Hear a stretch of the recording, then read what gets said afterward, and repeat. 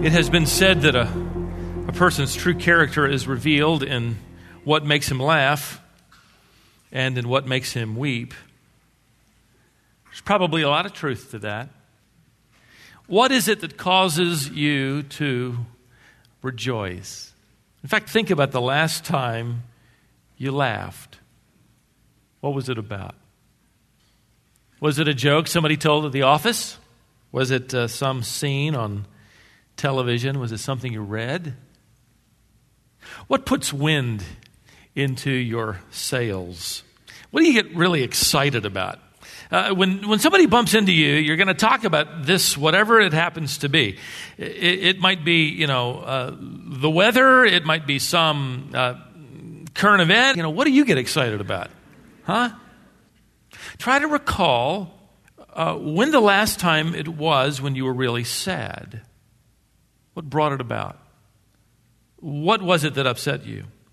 If the true test of character is what captivates our emotions, how would you describe the character of our culture? What makes our culture laugh? What makes it upset or angry? What captivates the interest of the students that you hang around at school? What is it that they're talking about? I find it interesting, if I can cut right to the chase here, our culture is captivated by the unconstructive, harmful, depressing, damaging, frightening aspects of people's lives. The tabloids have been at it for years without even a blush of embarrassment. Our culture is literally entertained by the seamy side of life. I went to the grocery store this past week to test my theory. I ended up buying several tabloids. Oh man, I'm missing one. Oh, phooey. $3.25 down the tubes. Well, I can remember what it was. It had headlines that screamed the announcement. Let's see here. It was Angelina Jolie walks away from Brad Pitt, I think is what it said.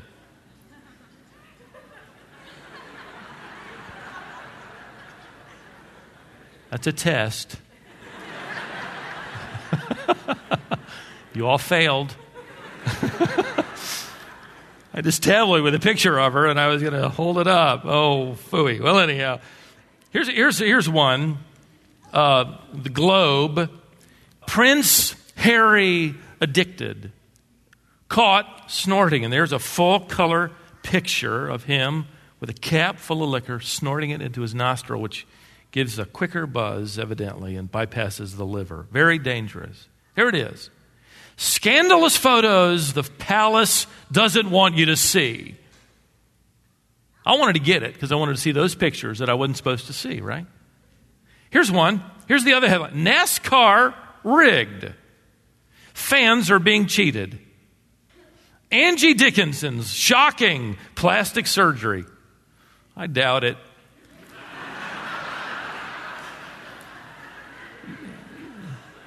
Nancy Reagan secret diaries. Bylines. The woman she hates most. Her deathbed vow to Ronnie. The day she told Bush to go to a very warm place. I won't repeat exactly what her diary said. There's one. Okay, here's another. This is the National Enquirer. After 2 years of silence, Jen finally tells Brad, big letters, I hate you. When and where she tore into him. What she said about Angelina. Down here at the bottom, David Hasselhoff flees rehab and gets drunk. Hard partying Tara Reid hospitalized for 9 days. Dr. Phil saves his own marriage. Or we're laughing. Which is probably a good thing. Nobody reads that stuff. Oh, tell Raker, the CEO, who owns those 2 tabloids with his $1 billion assets. Nobody reads it. Even ridiculous stuff beyond that gets sales. I happened across a couple of more headlines. Didn't buy them. Had spent all my money on those. Obviously, these are true stories. Quote, here's a headline, woman delivers own baby while skydiving. I'm sure that happened. I'm convinced that probably happened. Here's another headline that disappointed me, frankly, as a musician. Quote, researcher determines the deer and the antelope never played together. That ruins a great song. I came across this one with obvious political overtones. And I think the GOP might have been behind it. War in heaven, literal headline here. War in heaven, according to the Archangel Michael, who reports female angels led by the powerful Hilaria. You believe that? Listen to these headlines. These aren't funny. 4 charred bodies found in fire blaze. There's a headline. Scandal rocks Oprah Winfrey School. Student's death caused by staph infection. Starving exotic cobras found in storage unit. Collapsing hill reveals Stone Age secrets. Pit bulls kill cancer boy's pet horse. Those are not tabloid headlines. I pulled those off CNN. The world eats this stuff up. They pander toward it. The failure, the fall of people, who told off whom, who walked away from whom, who was disloyal or unfaithful to whom, the sinful, perverted, foolish behavior of people, the latest tragedy, it's all the rage. Just go home tonight and watch the news and test the theory.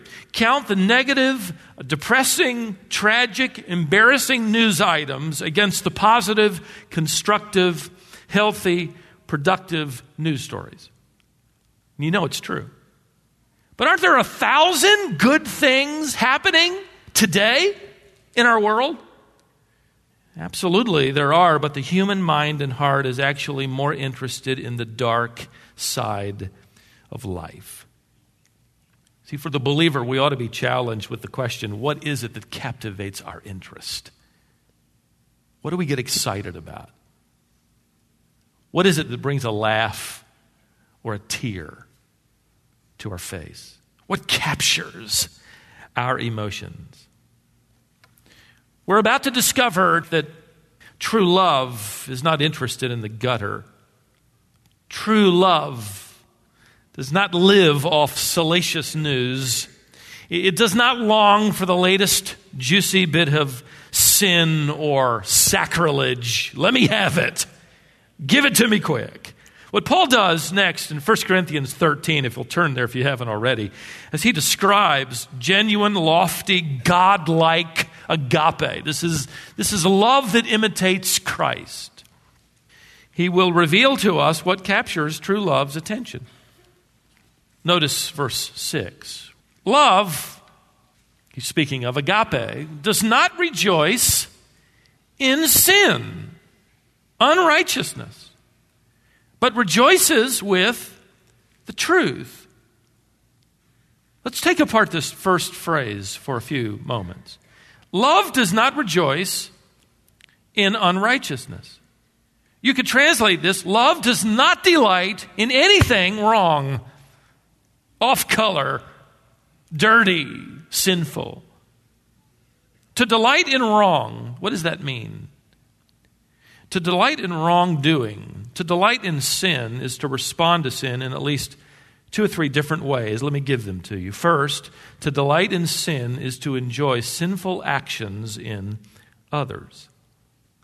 Now, it's easy for all of us to say, of course I don't delight in sin. I'm in church tonight. I have a love for Christ. I have a love for holiness. I want nothing more than righteousness to win the day and then go home and watch a program that promotes and encourages and describes evil in such a way that you find yourself kind of cheering it on. You land on the side of the one in sin. I'll give you an illustration of my own life. When my sons and I over their summer break rented a movie, and it was about bank robbers. And they were going to pull off the heist. And at the end of it, the robbers got away with it. And it occurred to me, and I said to them, I said, hey guys, do you realize that we've actually been here, cheering on the criminals? I mean, we're hoping to get away with it. And our palms are sweaty, and watch out, here come the cops. And whew, they made it. They got away with the loot. All right. Wait. See, here's the problem. We are so exposed that I think we're dulled or blunted. We excuse the music, we excuse the movies, we excuse the books, we excuse the magazines that promote far worse. But sin is sin.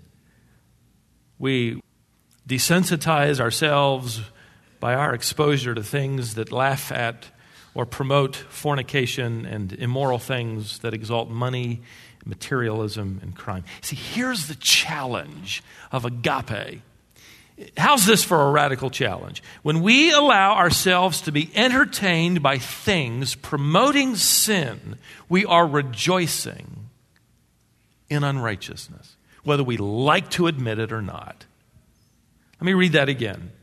When we allow ourselves to be entertained by things promoting sin, we are rejoicing in unrighteousness. Let me tell you how far we've come in the wrong direction.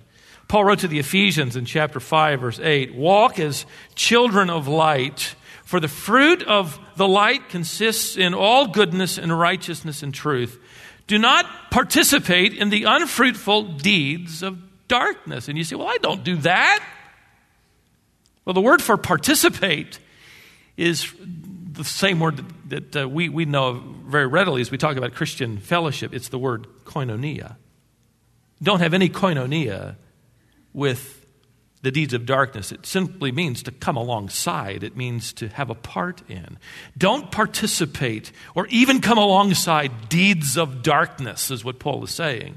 He goes on to say in verse 12, for it is disgraceful. Listen to this. It is disgraceful even to talk of the sinful things which are done in secret. Paul refers to these secret deeds as shameful. Here in this text, the same word is translated filthy in Titus 1:11. Imagine this as a standard for genuine love. Don't have anything to do with shameful deeds done by the disobedient in secret. Don't repeat it, don't watch it, don't look at it, don't read it. If it has anything to do with sin, in secret, have nothing to do with it. Imagine applying that standard to our lives. How many movies would you have to walk out of? How many TV shows could you watch? How many songs could you listen to on your favorite radio station? How many videos on YouTube could you look at? How many pages of MySpace could you explore? How long would you be able to listen to talk radio on Monday morning? The average Christian would never consider that they are happy about sin. I am not rejoicing in unrighteousness. Frankly, when we understand that Paul's statement reflects such a high standard that the American church has so abandoned that if we saw somebody attempting to apply that text and that high standard, we'd think they were out of touch with reality. We'd think they're a Pharisee. We'd think they're a prude. If you really want to love God with genuine love and you want to love one another with genuine love, Paul says you won't allow any attachment or willing pleasure in sinful things. So to rejoice in unrighteousness is to take delight in the sinful actions of others. Secondly, to delight in sin is to applaud sinful behavior in others. It's kind of obvious, right? Since sin is offensive to God, we should never applaud or approve of anything that is offensive or grievous to God. Can you imagine for a moment knowing that a child has allergies, let's just say peanut allergies? My wife and I had dinner with a couple in our church whose little boy has peanut allergy. Can become ill. Some people have it so badly they can become ill even if they smell peanuts. Can you imagine a parent cooking with peanut oil and knowingly giving it to their child. When they pick them up from school, they're eating chocolate-covered peanuts and they offer them some. They pack their lunch every morning, and inside every day is a peanut butter and jelly sandwich. They even wake them up in the morning by waving a peanut butter cookie under their nose. You would say, how utterly unloving, wouldn't you? And uncaring. Listen, when we delight in sin, when we cherish and participate in sin, we are delighting in that which offends our Heavenly Father. It brought about the death of His Son. It dishonors and grieves the Holy Spirit. When we enjoy sin and justify sin and applaud sin and approve of sin, either in our life or in the lives of others, we prove insensitivity and an utter lack of true love for God. According to Paul, the approval of sin is the final evidence of a culture's corruption and irreversible condition. In Romans 1, Paul catalogs the downward digression of a culture and their refusal to accept the creative handiwork of God. We talked about that earlier today. Furthermore, in that chapter, they plunge into moral and sexual deviancy in their bisexuality and their homosexual lusts. They're filled, Paul wrote in verse 28, with all kinds of unrighteousness, wickedness, greed, and evil.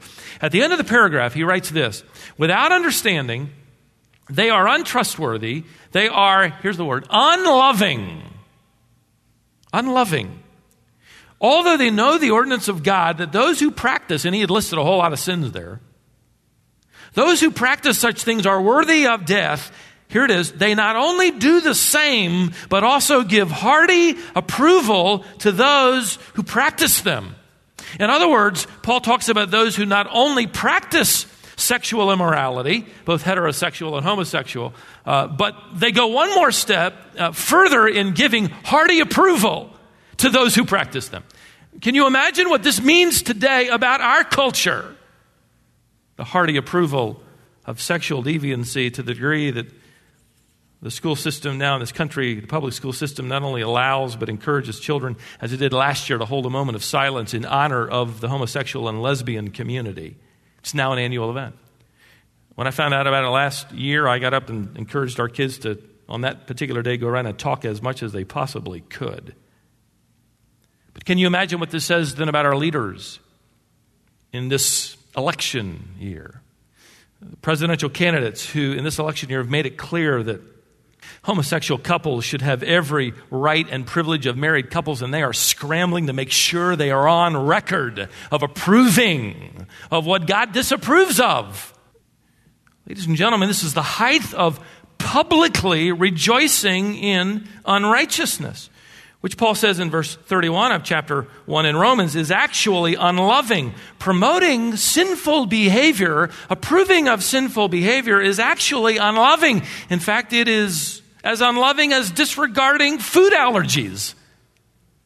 And the bigger problem is this. Listen, people can go to heaven with food allergies, but they cannot go to heaven with unrepented sin that they choose to cherish and practice.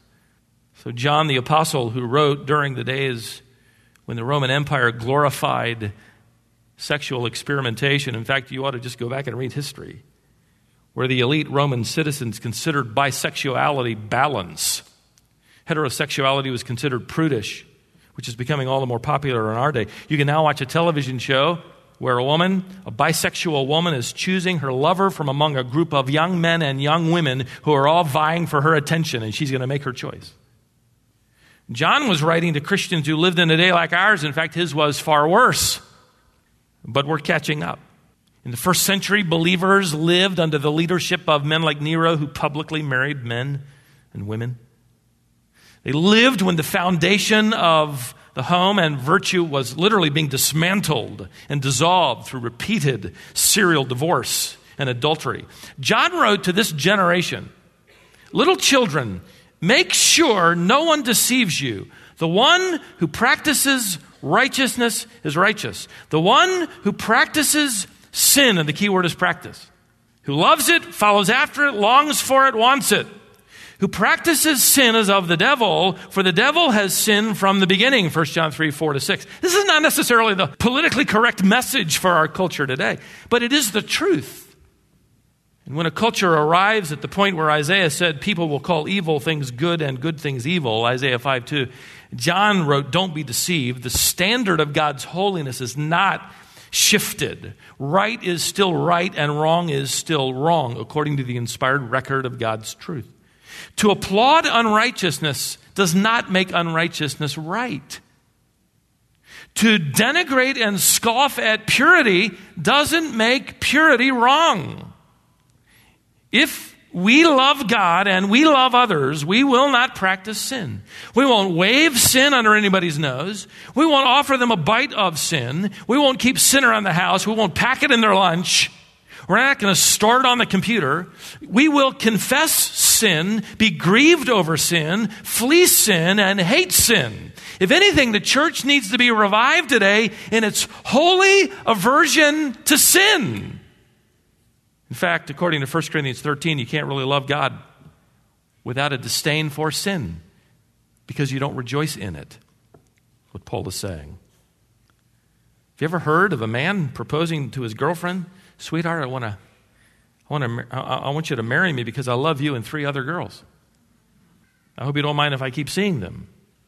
No. True love decides to abandon any other affection like that. It will have a disdain for any affection that would possibly get in the way of affection for the beloved.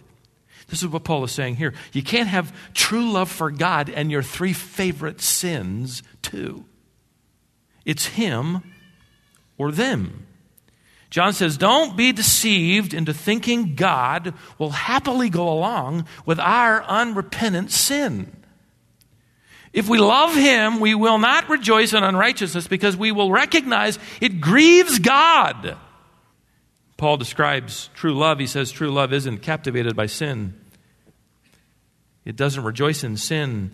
In other words, it doesn't enjoy sinful things. Secondly, it doesn't applaud sinful behavior. One more. Thirdly, it doesn't delight in repeating sinful deeds. I agree with one commentary on this text as this man wrote, one of the most common forms of rejoicing in sin is gossip. You say, now, Stephen, you're meddling, Well, I am. Gossips would do little harm, though, he writes, if they did not have so many eager listeners. This sin, which many Christians treat lightly, is wicked, not only because it uncaringly reveals the weaknesses or sins of others, and therefore hurts rather than helps, but because the heart of gossip is rejoicing in evil. The essence of gossip is gloating over the shortcomings or sins of others, which makes gossip then a sin itself. See, we would say we don't rejoice in evil. What is it about our nature that loves to hear stuff that starts with the words, hey, have you heard? You just lean in closer. No, I haven't. Have you heard? And it's never followed up with, he's reading his Bible through in a whole year. He started praying on the way to work. She's a great mom. Have you heard the latest answer to one of her prayers? Wait till you hear this. That isn't going to travel. It's a strange trait, Barclay wrote, of human nature, that we prefer to hear the misfortune of others rather than their good fortune. If we truly love each other, then Paul is coming right down to where we live. And a phrase that when I first looked at it, I thought, we're not going to have much trouble with this one. But when you look at what it means we will not take pleasure in the faults and failures of others. In fact, Peter wrote, love covers a multitude of what? Sins. A gossip does what? Uncovers a multitude of sins. The truth is we delight in gossip not only because of our corrupt hearts, but because it makes us all feel a little better, a little more superior than this other person who fell or failed, with what devastating results.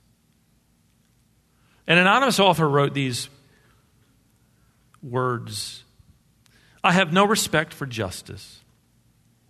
I maim without killing. I break hearts and ruin lives.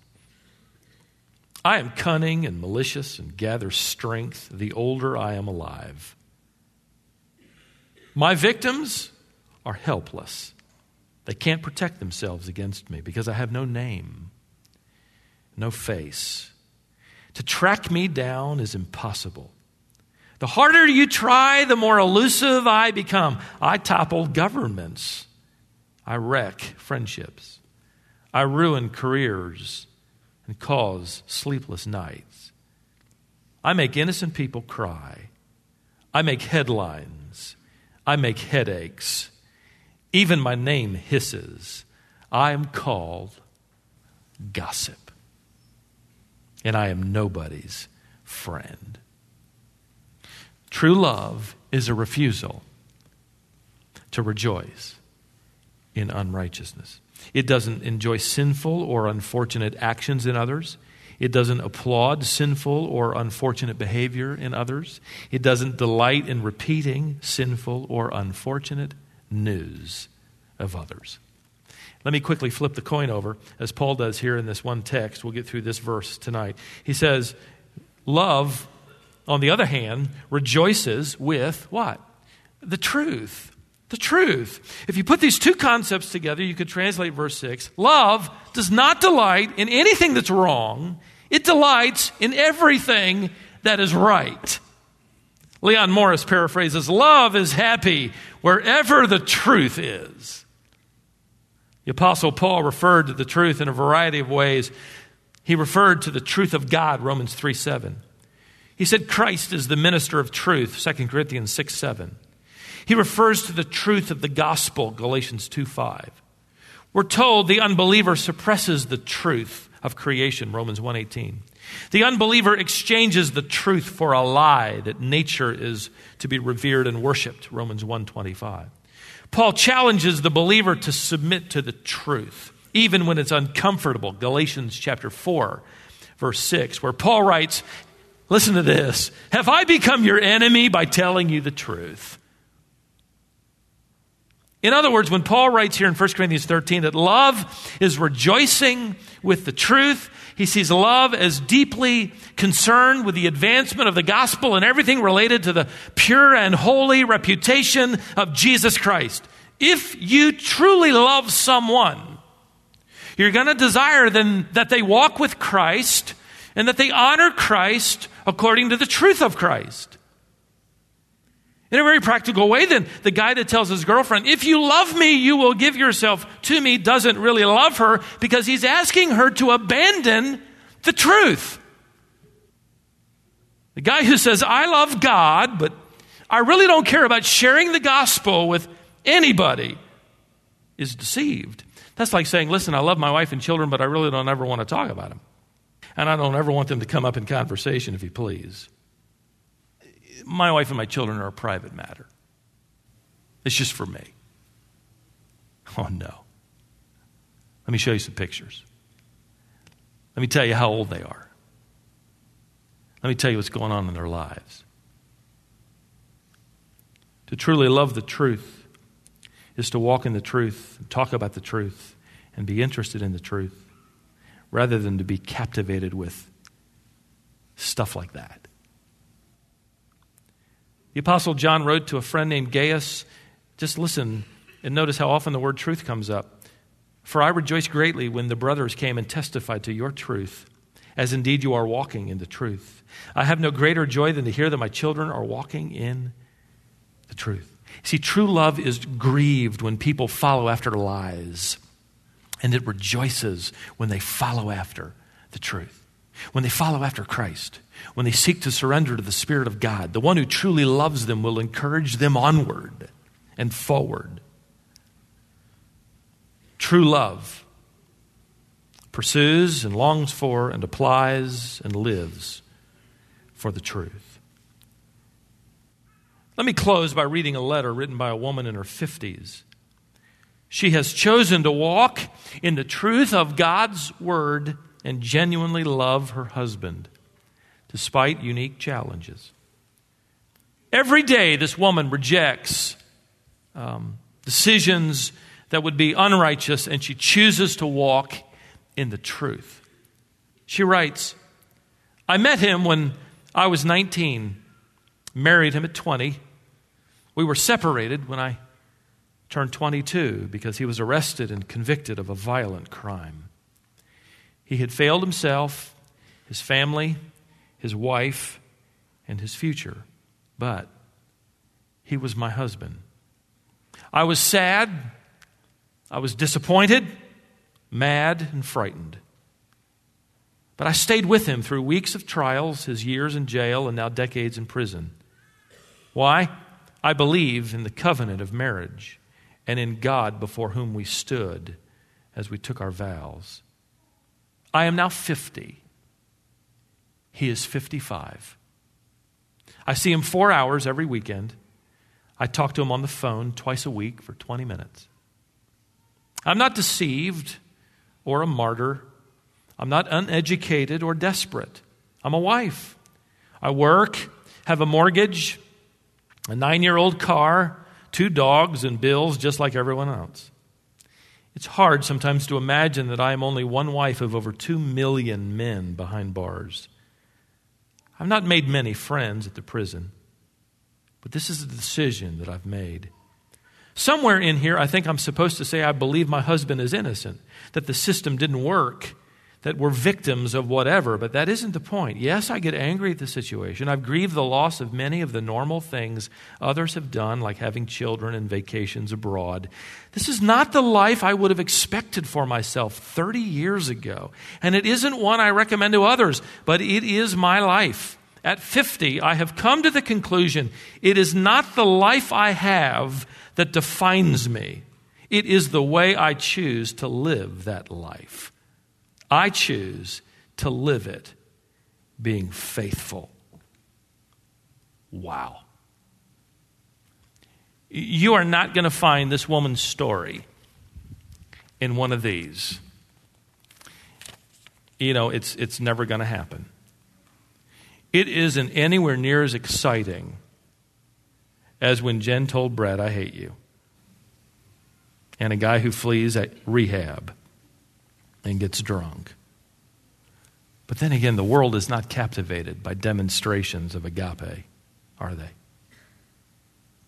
But we, as the followers of Jesus Christ, should be captivated by true love. And how do you know if you are?